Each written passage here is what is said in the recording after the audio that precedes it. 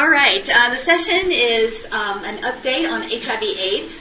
My name is Dr. Suzanne Snyder. I wear a lot of different hats. I lived and worked in Kenya for 16 years, and I still work as a medical consultant with the health care system that I worked with when I was living full-time in Kenya. I also volunteer with Samaritan's Purse, great organization. I'm glad I get to do some short-term mission work through them. And to pay the bills, I'm an emergency room physician in Greenfield. We're going to be looking at the demographics of the HIV/AIDS pandemic, and particularly some of the medical aspects and what's new, but also kind of what the remaining challenges are, realizing that HIV/AIDS is not just a medical problem, but it's got social, emotional, spiritual, cultural dynamics, and they are all intertwined. As I mentioned, I lived and worked in Kenya, East Africa for 16 years as a medical missionary. I lived out in the bush, worked with a system of clinics that provided emergency and ambulatory care in the village locations. I was there as the HIV/AIDS epidemic began to hit back in the 80s and early 90s, and I could see as the number of cases were increasing that we had a ticking time bomb. But unfortunately, in the 1990s, we didn't have treatment to start out with, so we used what we had available. That was the church and education and village-level awareness to try to just teach people on how do you get HIV/AIDS and how do you not, how can you keep the transmission from occurring. Well, over the last 2 decades, I've seen this healthcare system, the Maasai healthcare system, really grow and mature, and they're doing a terrific job. Valerie, we're going to make one wrong. Oh, I need them both. Okay. All right. Now I'm truly wired for sound. Okay. And I can move around a little bit. So now these are current photos of the Maasai healthcare system that I was a part of, and they are continuing despite not having missionary presence there all the time, and I'm very proud of them. They have fully educated and certified staff, nurses, clinical officers, laboratory techs, pharmacy techs. They have a fully functional lab, actually multiple labs in several clinic locations, as well as a fully stocked pharmacy. So let's look at some of the statistics of the HIV/AIDS pandemic. I'm going to blow this up just a bit in terms of looking at the prevalence. Who is living with HIV/AIDS? There are 35 million people at this point still living with HIV/AIDS, and you can look at the map here. The burden really is heaviest in sub-Saharan Africa, with about 70% of all of those with HIV/AIDS living there. The first time that I spoke on HIV/AIDS in this conference was in 2006, and I don't necessarily consider myself an international expert. I can only speak from my own experience, but I hope it can be helpful to you as we look at it. I'd like to do a little bit of contrast and comparison between the information that I had from 2006. I pulled some of those slides out just for us to look at them and compare to what's going on now. And as you can see, there's a lot of similarities in the map. Again, sub-Saharan Africa really carries the bulk of this disease and has over the last decade. It's still a crisis. There have been 39 million people have died from HIV/AIDS. We have 35 million still infected and living with it, and 25 million orphans. Even just last year alone, 1.5 million people died, and there were 2 million newly infected HIV/AIDS patients. When you look at the comparison between 2006 and now, in 2006, 30 million had died. We're up to 39 million. Definitely those numbers are going up. There is some good news, though, that in 2006 we had 40 million people living with HIV/AIDS, and that number has gone down to 35 million. Of course, the orphans, number of those have gone up. And in just a single year span, in 2006, 3 million people died within a year, and we're down to 1.5 million. So, the death rate has been cut in half. That's a significant success. But it's not necessarily good to have 1.5 million people die from a disease. So we still have a lot of work to do. And in 2006, there were 5 million new cases new transmissions, and we're down to 2.1 million. So again, a lot of success. A lot of great things are happening in the HIV/AIDS care. We still have a long ways to go. And basically, there are 6,300 new infections per day. Okay, so looking at those 6,000 new infections, again, 70% are in sub-Saharan Africa. About 10 to 15% are children under 15, and over half are women. A third are young people, and a huge number are discordant couples. So when you have a couple where one is HIV positive and the other is HIV negative, we call that a serodiscordance, and that's a significant problem.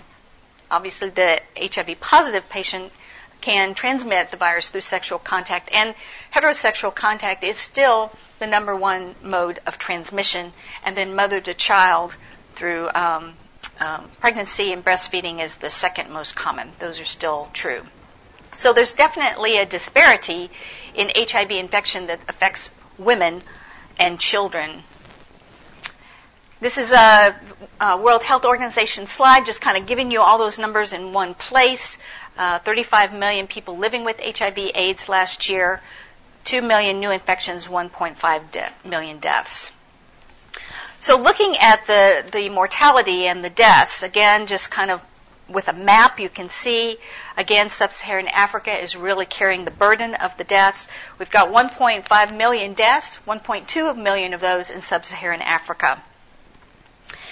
This is a very busy slide. It's kind of difficult, but it just kind of helps to look at the different regions and the number of people living with HIV/AIDS. The second column is the new infections. And then what I found interesting and why I put this in here was the prevalence. When I was working in Africa, the prevalence at that time in Kenya was anywhere from 10 to 15%. It's huge. And it's gone down dramatically. Prevalence in Kenya now is about 6 to 7%. In sub-Saharan Africa overall, you'll see from the slide, it's 4.7%, and the U.S. and the Americas is 0.3%. And this is a map showing that same information. Now, whereas the prevalence overall in sub-Saharan Africa is 4.7%, you've got some places like Botswana, Swaziland, where you still have 25 to 30% prevalence. So it varies vastly across the continent of Africa, and there's some places that still have a really high HIV/AIDS burden. But the prevalence is going down, and that's a huge success. So where is this coming from? Well, first of all, we're getting fewer transmissions. So we're getting a decreased number of positive HIV tests, and that's a success. And there's also been tremendous success in preventing mother-to-child transmission. So we're getting a lot fewer babies who are becoming HIV positive transmission from their mothers.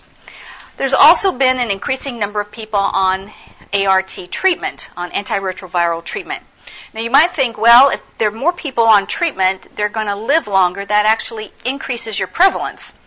But the people who are on treatment with decreased viremia are going to have less chance of transmitting. So you have decreased incidence because of increased treatment. So that's how that plays into the prevalence.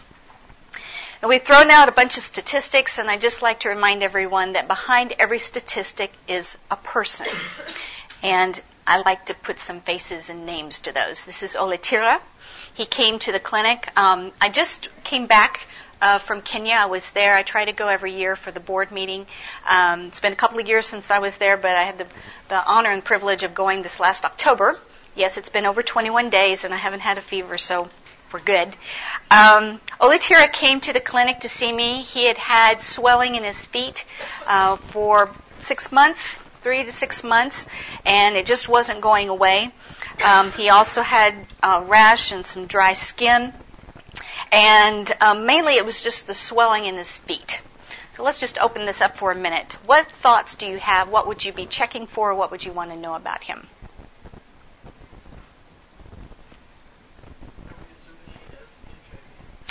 Are we assuming he has HIV? We should. And that's one of the points I'm going to be bringing up in terms of presentation. How does HIV/AIDS present now?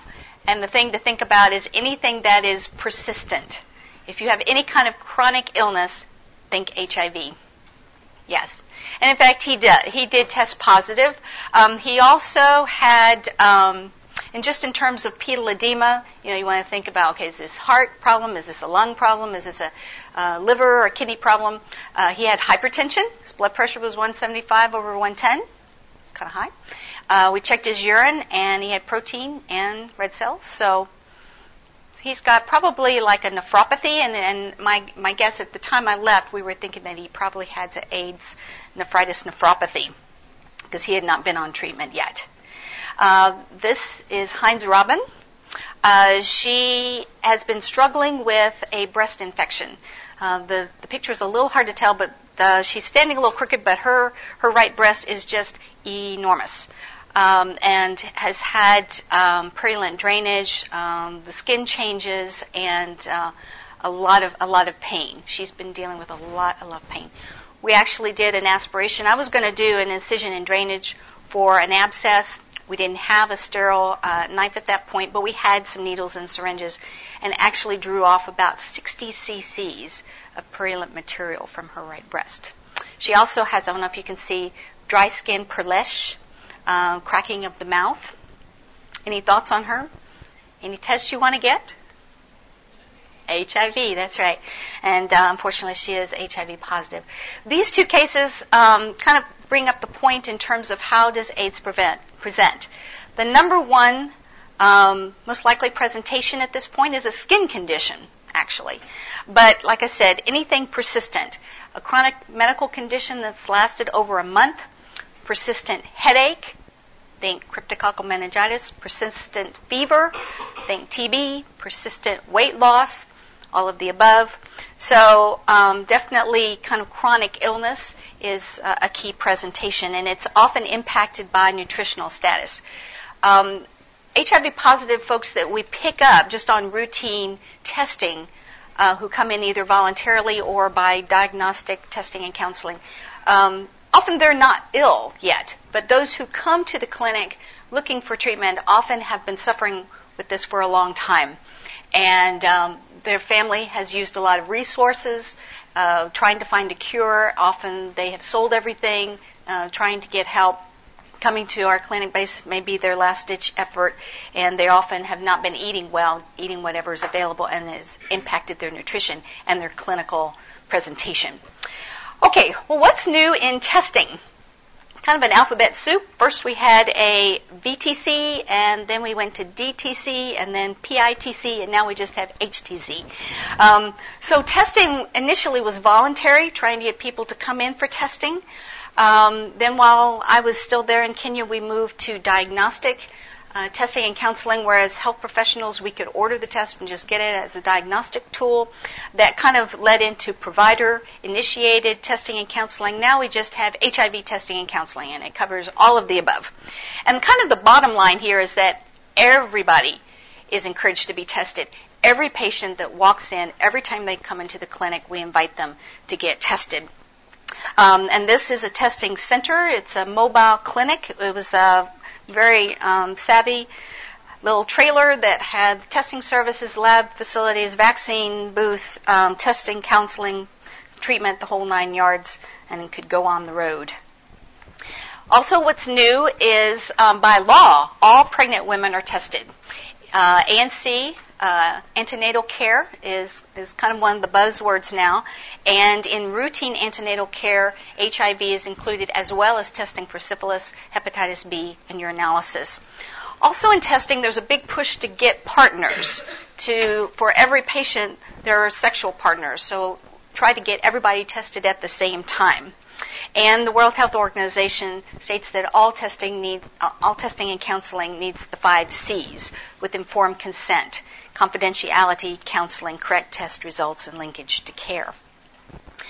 Okay, well, what's new with prevention? There's a couple of new acronyms, TASP and PrEP.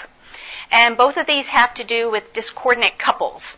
Remember that depending on what country you're looking at, anywhere from 55 to 93% of new transmissions is from discordant couples. So this is a huge population that is a key group to target. And there's two new treatment strategies. One is TASP, which is antiviral treatment as prevention. This is where the HIV positive member of the couple is started on antiretroviral therapy. Now, generally, if they had a CD4 count that was low enough, that would get them into the program for treatment. But with TASP, they're all put on treatment. Just regardless of what the CD4 count is, if they're HIV positive, they're put on 3-drug ARV treatment.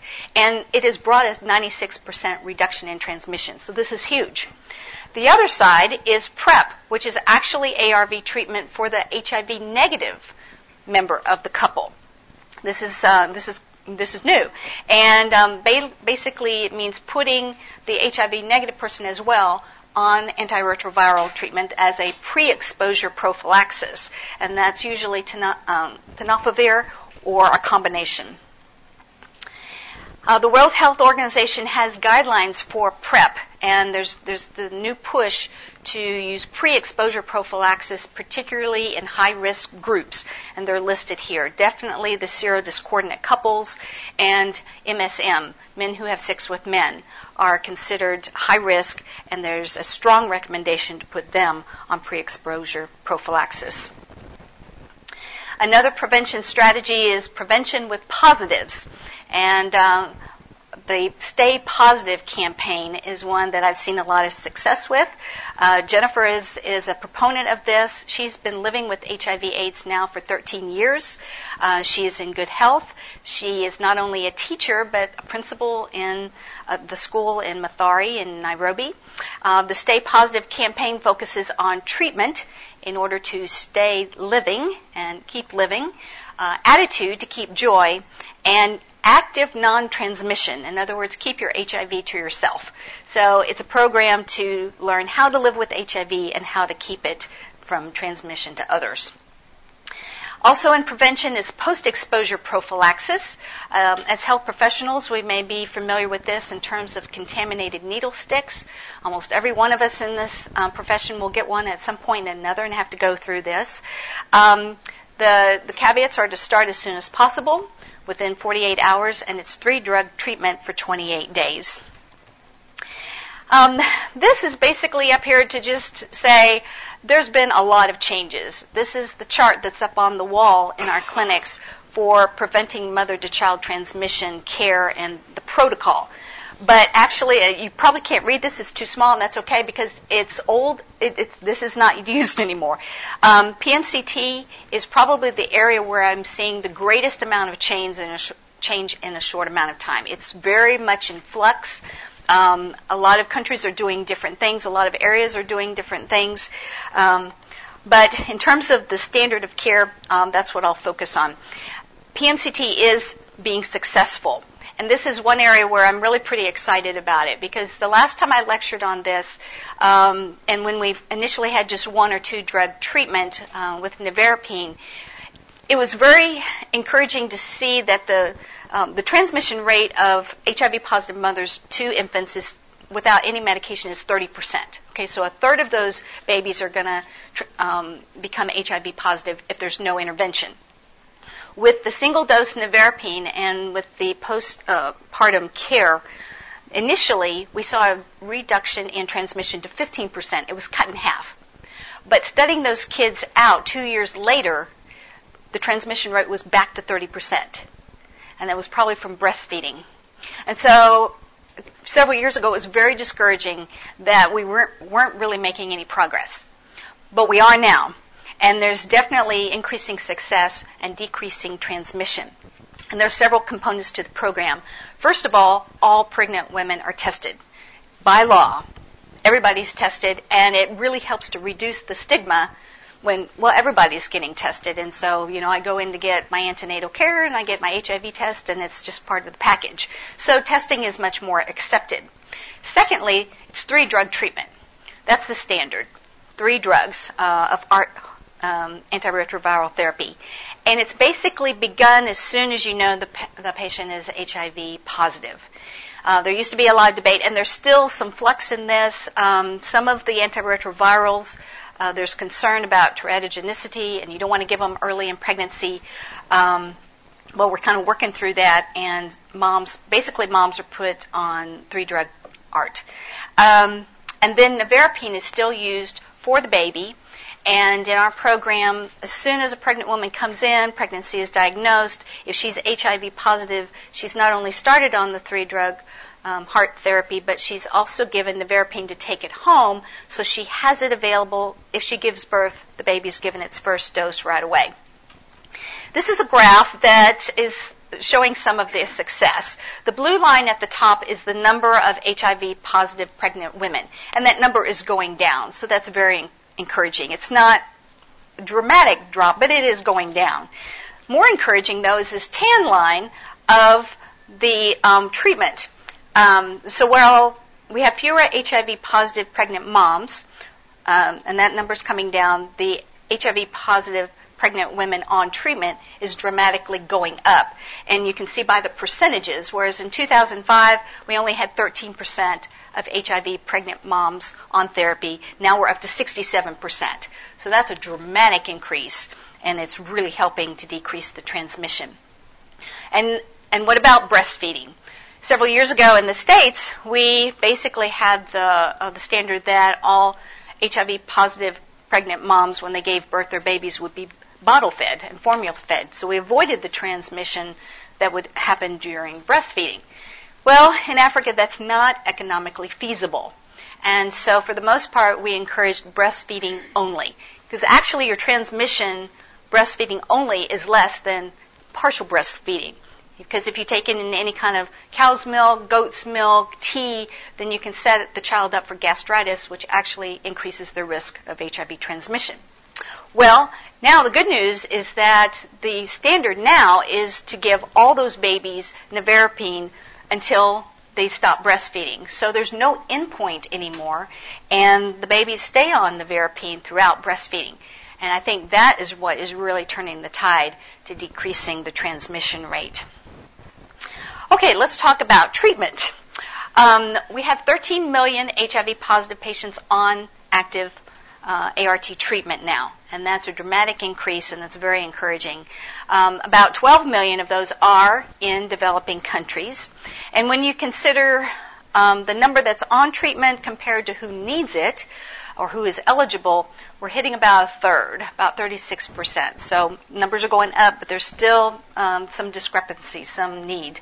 And if you look at children, the number's not even as good. It's about a quarter of the kids who need to be on it. I'm going to blow up this a bit. So you can see exponential growth in the number of people on treatment, which is fantastic.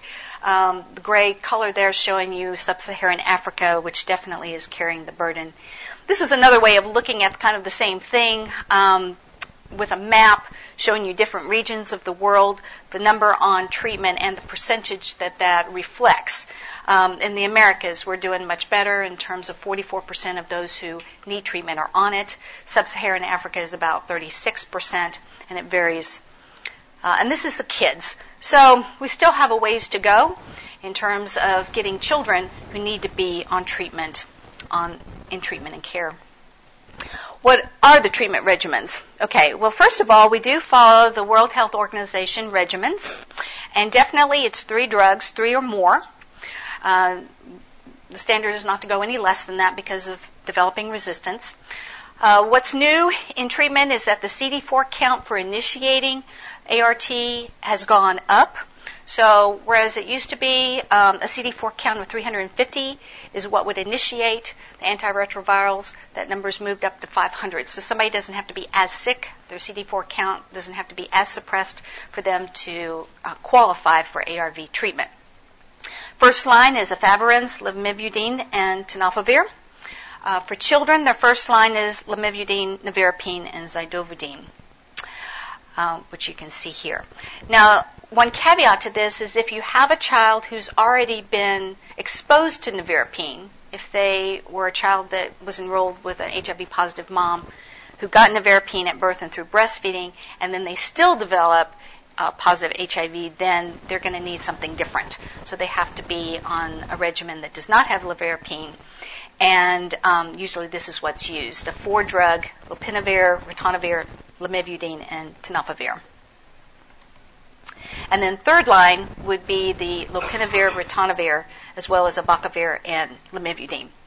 Now, if you're sitting there and you're scribbling and you're trying to think, oh, I've got to write all this down, I've got to remember, don't worry about it. Put your pencils down, because it seems to change. Every 6 months, it's like, oh, well, we're doing something different this 6 months. And it can be very confusing. The names are hard to say. It's hard to keep up with all the drugs and the new ones and the changing protocols. Why do protocols change? A lot of different reasons. I think one of the main ones is supply. What's available? What are the companies manufacturing most cheaply? What kind of pill combinations are they making? Who does the bidding and wins the bid for the cheapest drugs gets to be on the top of the protocol. It's kind of arbitrary, but that's the reality of what we're dealing with. So as I go and work in these clinics, basically I just have to go and find out, okay, what's new? What is the World Health Organization recommending at this time? And go with it and realize that they're going to be in flux. Just a few caveats for nevirapine. Again, babies who get it in infancy and still develop HIV have to be on something different. Nevirapine is going to decrease the effectiveness of rifampicin or rifampin.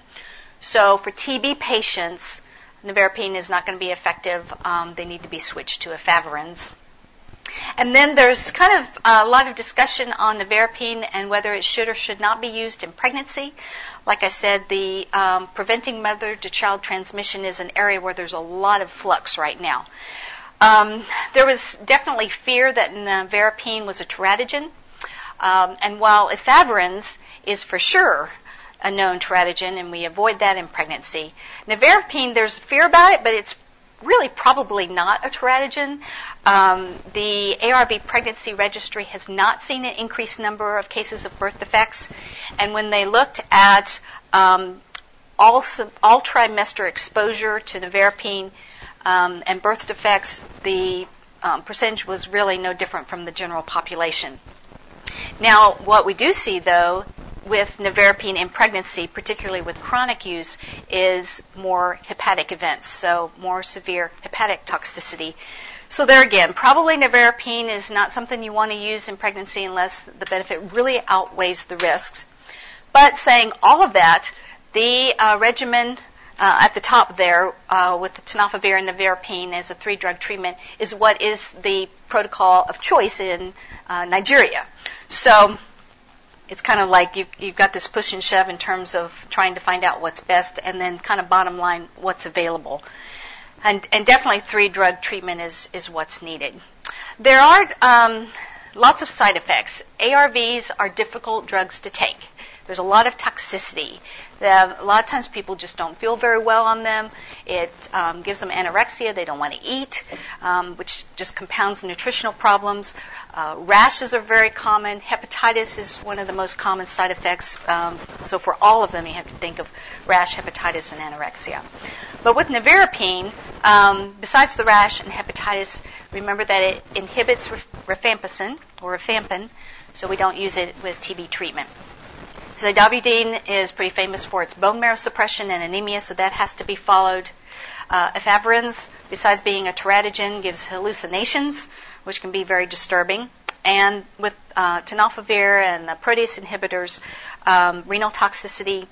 With ritonavir and the protease inhibitors, the new side effect that's very worrisome is the lipodystrophy, changing the fat distribution. These patients will get a buffalo hump or abdominal obesity. It's very disturbing to them, and it can be lifelong and irreversible. So those are some side effects that are problematic.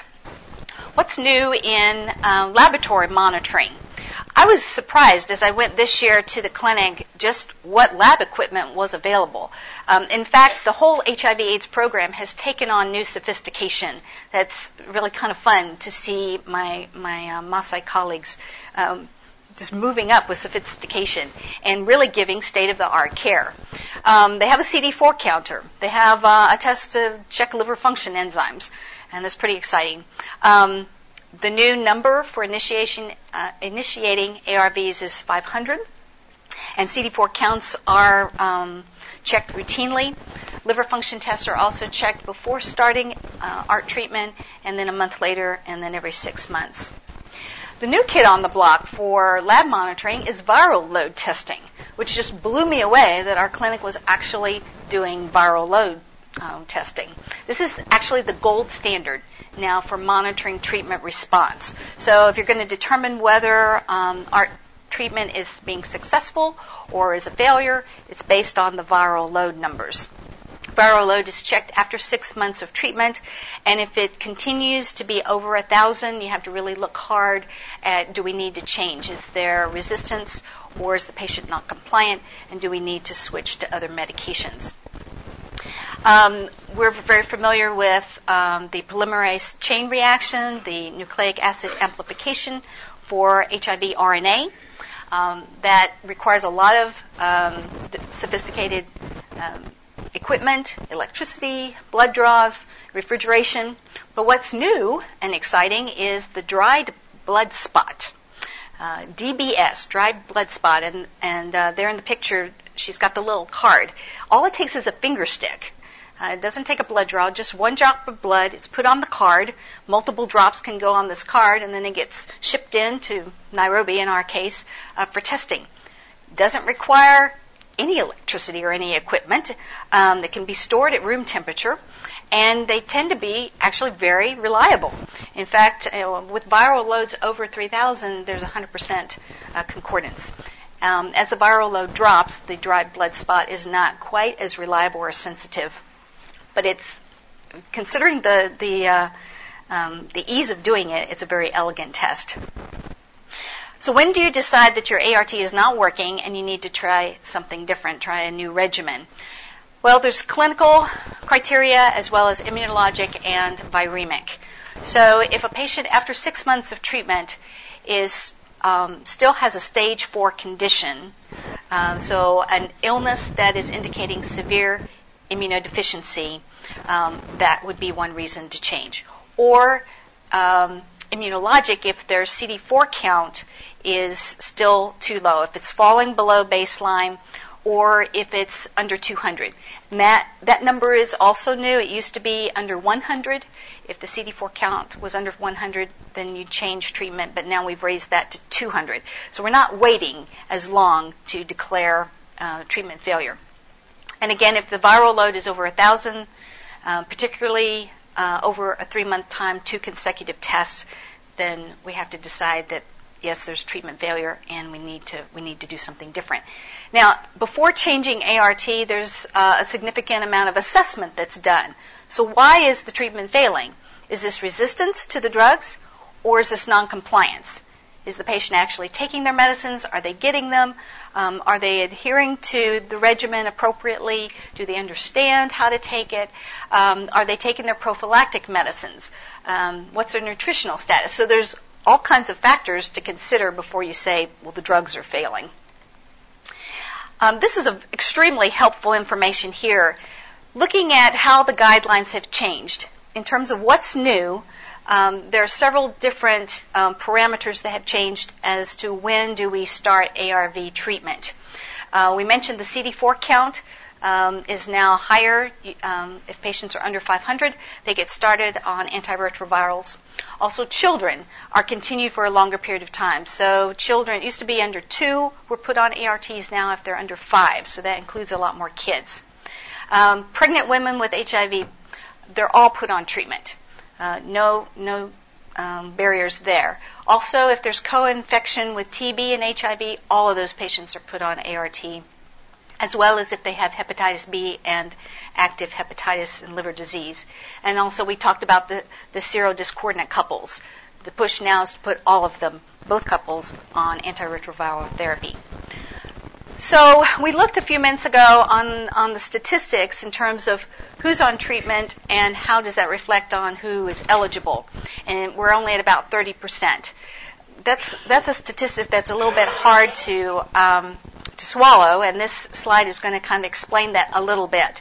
Part of the reason why we're still struggling with getting people, everybody who needs it on treatment, is that we've raised the standards as who's eligible. So more people are eligible, and so the same number are on treatment, but the percentage of that compared to who's eligible has changed. So it's a little bit confusing there.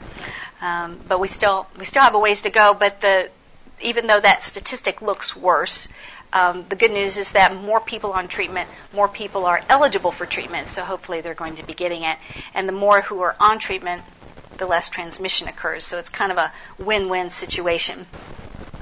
Okay, let's talk about opportunistic infections and what's new in that arena.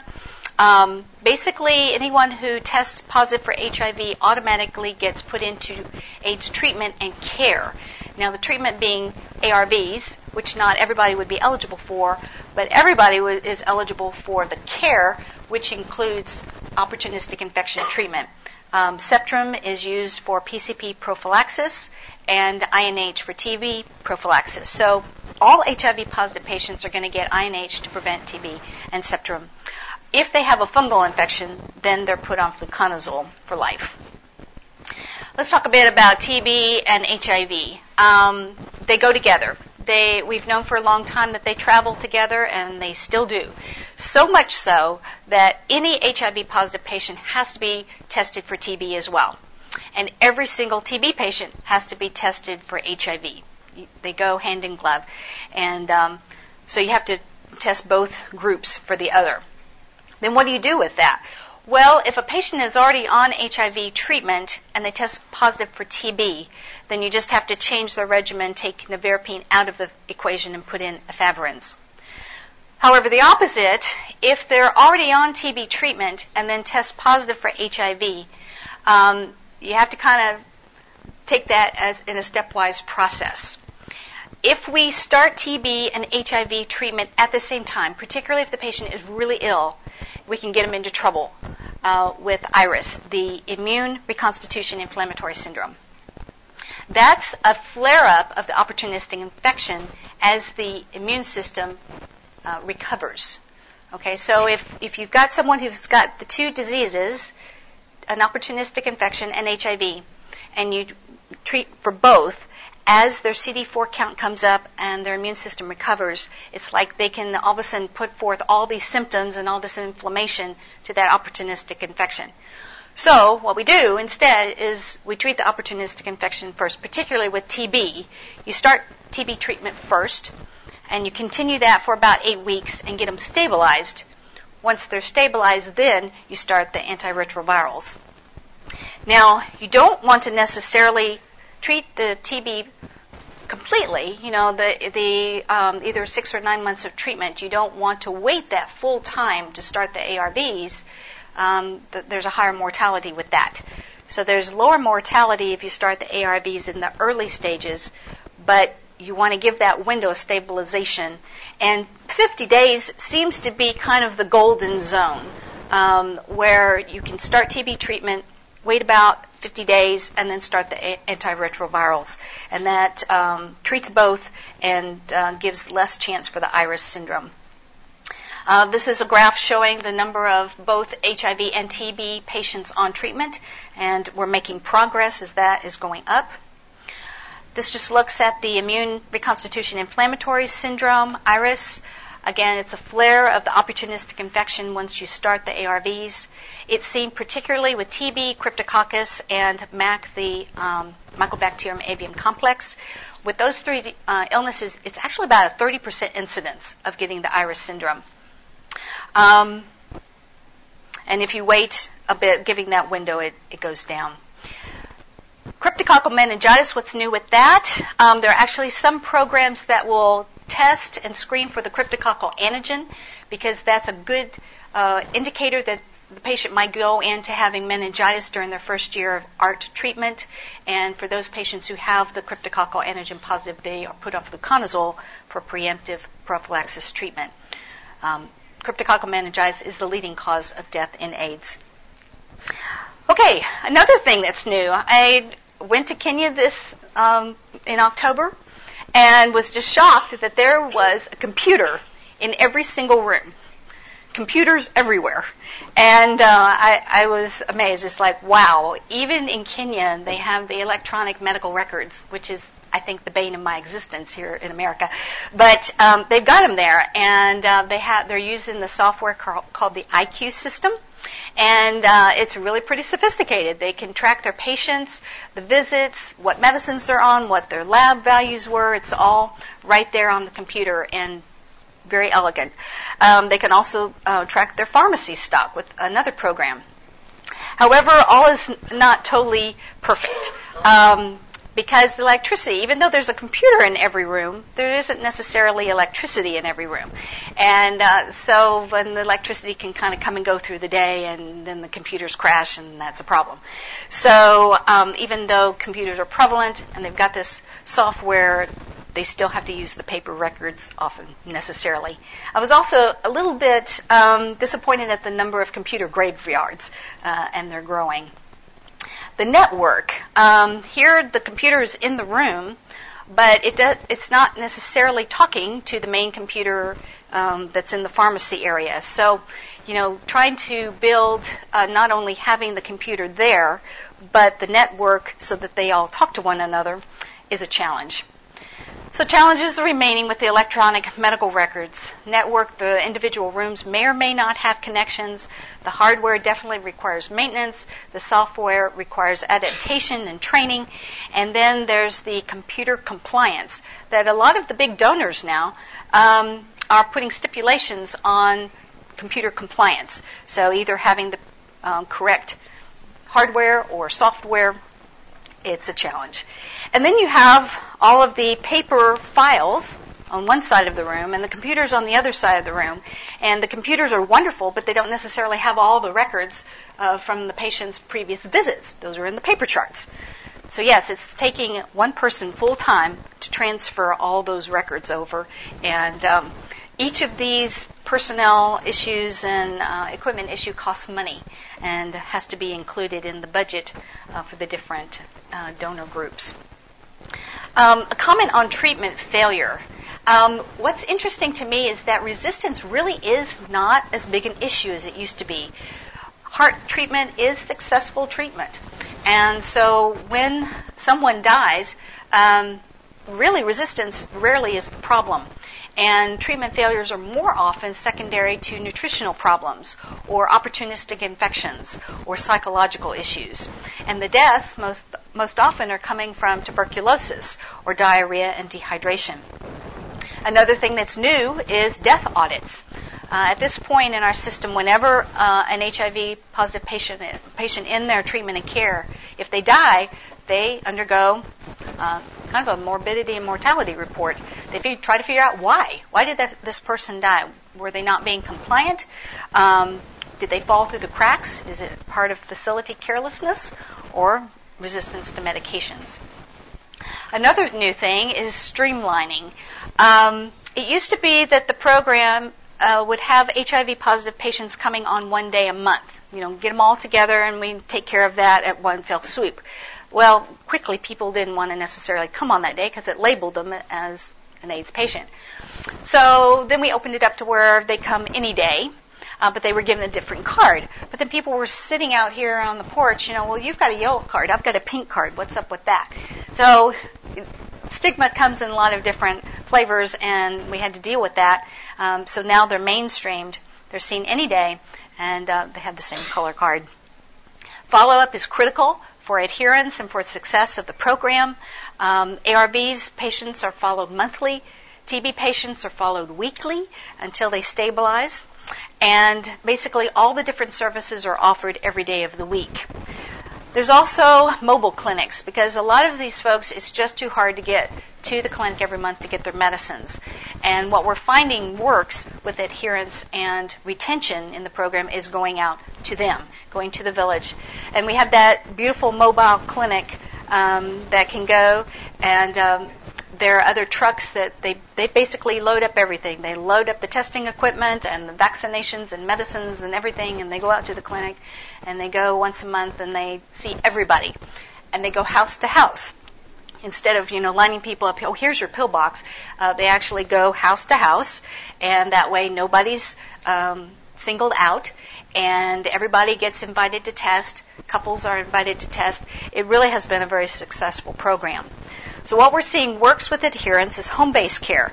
You may hear the term DOT, which is direct observed therapy. Basically, it's where the health worker goes to the patient, hands them the medicine, watches them take it, direct observed. Pill boxes also work very well, where the pills are already kind of in the little pill box, and we give that to somebody, and then the health worker can come and kind of check the box and see, are you taking your medicines as you're supposed to? As you can imagine, this is very labor intensive, and it's required not just a lot of clinic personnel, but also community volunteers to make all these house calls, to check compliance, to monitor people's condition, get them to the clinic when they're sick, to pray with them, do education, but it's working. And we're seeing retention rates that are really, at this point, I think, fairly phenomenal. In 12 months' time, 86% are still in the program. 5 years out, 73% are still in the program. And this is really, it's good. Although there's still that down curve. So, we still have a ways to go in trying to keep patients compliant and in the program. And to be honest, we face this here in the U.S. as well. Okay, another thing that is new is funding, and I just want to spend a few minutes talking about kind of the financial realities that we're facing. First of all, by law, all HIV-positive patients get all totally free care. This is in Kenya, and I've seen this other places too. It's wonderful for the HIV-positive patients. Their medicines are free, their care is free, everything is free, they don't have to pay, and that's great for them. For the clinic system, on the other hand, particularly when a third of your patient base is HIV positive and therefore non-paying, that's a big ouch. And it's turned clinic systems that used to operate in the black to operating in the red. So it's difficult. Another common reality is competitive bidding. And this is where the recipient NGO has to redo the process and resubmit their budget and program strategy every few years. Competitive bidding is the effort of the donors to have fiscal responsibility. Basically, you have to prove to us that what the program is that you're doing. And every few years, they kind of wipe the slate clean and say, okay, everybody has to resubmit their budget and their strategies, and we're going to take the cheapest ones. Sounds kind of good in theory, but having seen the clinic system have to go through that competitive bidding process over and over, it's a struggle, it's a challenge. And it's meant new conduit NGOs. So the PEPFAR grant money, the U.S.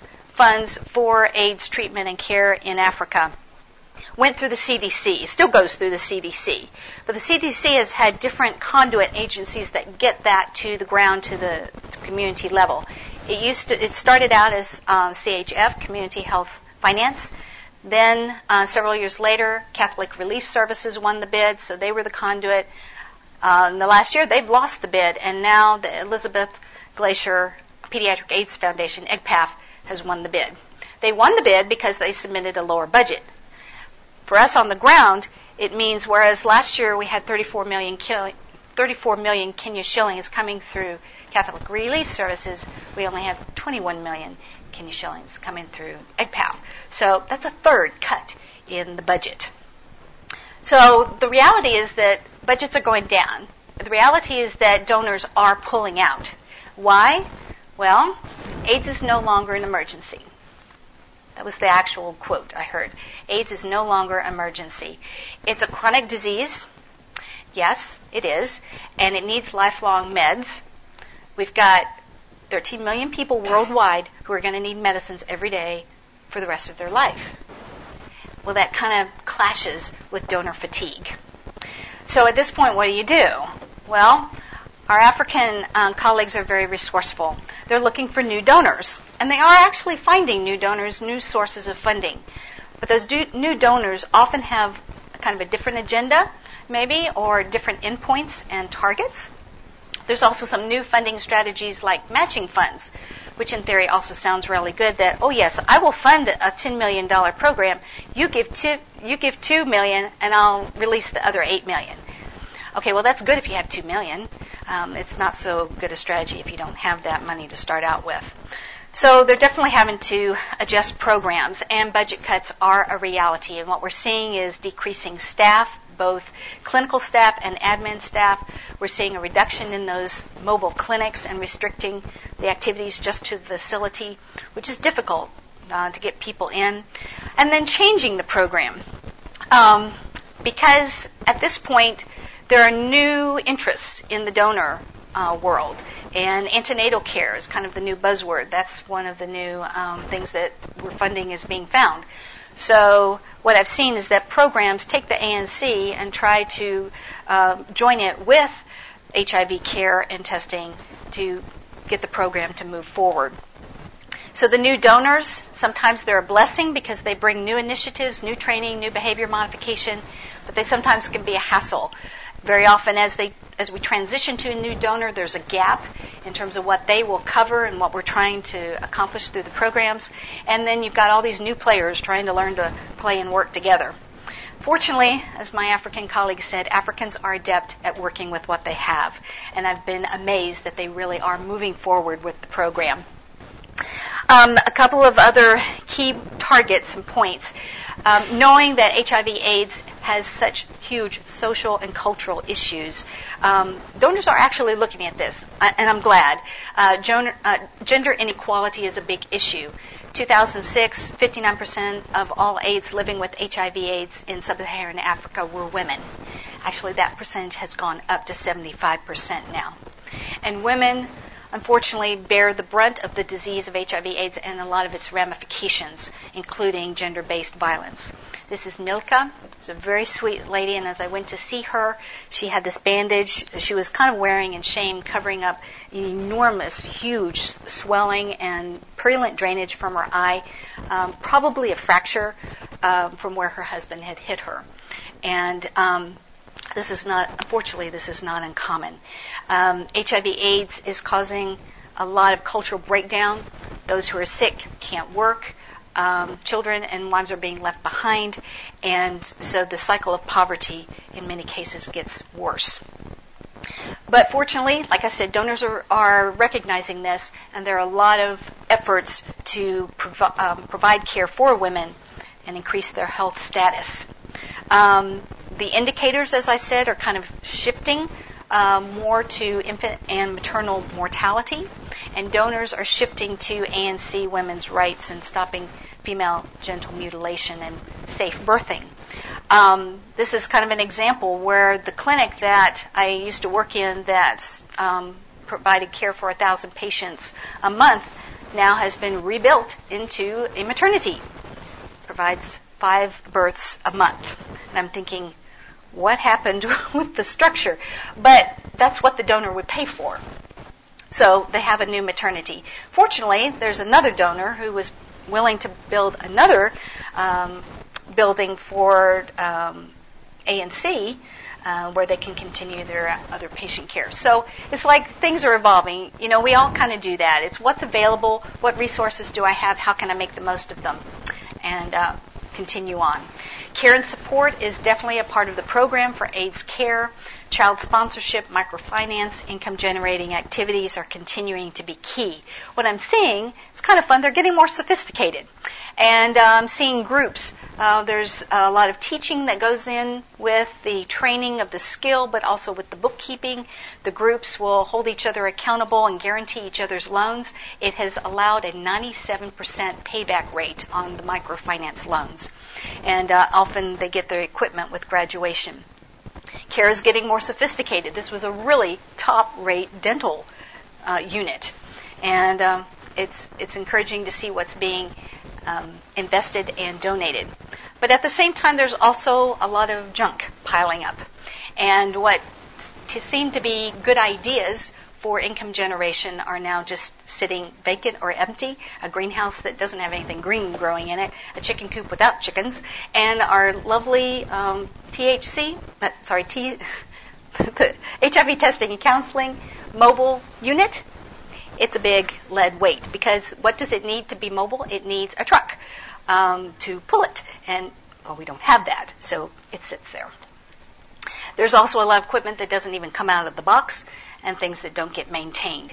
So, there's a lot of work that yet to be done in terms of what is culturally sensitive and relevant, and who's going to carry it on and pay for it in the future. As I went back, though, I was really, really encouraged. I went back for the clinic board meeting. This is the clinic that I've been associated, a whole clinic system I've been associated with now for 2 decades. And when I went back for the board meeting, I was very pleased. There aren't a lot of white faces, and they're moving forward and learning self-governance on their own. There's also success with the social norms, that things are changing. Back in the late 80s and 90s, what we had available to us for treatment and care was education and the church, really. Jesus, at that time, was kind of like, that's all we have to offer, and we really hope that's going to turn the tide for HIV/AIDS. And 20 years later, we are seeing some success. There is decreasing prevalence among the Maasai. And when I really try to investigate, why is that? Well, there's better understanding and fear of HIV, and it has changed culture. Sharing of wives is really no longer accepted. Taking on a second wife is not as common. Risky behaviors are being avoided, and there is a religious influence, and people are going to church, was the quote. And I'm so excited about that the spiritual care for HIV is having a dramatic impact on church growth, and new churches are being formed. All right, a couple minutes. We can open up for questions and answers. I would love to hear from you. Hope you can read this. This was a quote on the clinic wall. I think reflects a lot of the attitude that the workers there, the clinic workers, the community leaders, the church leaders, really are united in this effort for HIV/AIDS and care, and they know that we have to depend on God for any success at all. All right, we have just a couple of minutes for questions. Yes? This is a little more technical, but question about you mentioned the TV for life. Yes. Is that the same? Do we do that here? That's a good question. And right now, my full-time job is as an ER doctor, and then I'm a missionary on the side. And it's interesting how here in the States, the HIV care is really sequestered. I hardly ever see an HIV-positive patient or AIDS patient in mainstream U.S. medical care. Does anybody know? Are HIV-positive patients placed on INH for life? No. I didn't think so. Higher prevalence of TB, yes, in those areas. Mm-hmm. Yeah, and I think because there you see HIV and TB together more often than not. Yeah. Yes.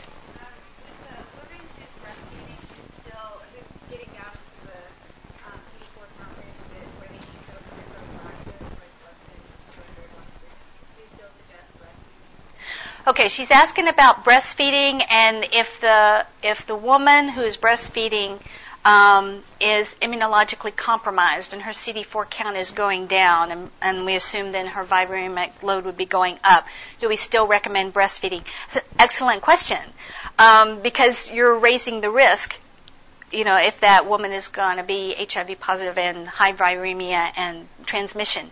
But the answer is, and I asked that because I thought, well, maybe they're not, but nope, still breastfeeding, 100% breastfeeding, breastfeeding only. And the goal then would be to try to get the woman's regimen, her care improved so that her health goes up and the viremic load goes down. Her risk of transmission would be going down. Now, at the same time, the baby is actually still on the Verapine. So you're kind of getting both the antiretroviral treatment as prevention as well as the pre-exposure prophylaxis treatment for the child. So having the child on the Verapine throughout the entire span of breastfeeding was new, and I think that's kind of bold, but it seems to be working. Yeah. Any other questions? I think we may be we're out of time. So thank you very much. I'll be here and around, and I really appreciate you all still having an interest in HIV/AIDS because it's still with us. Thank you.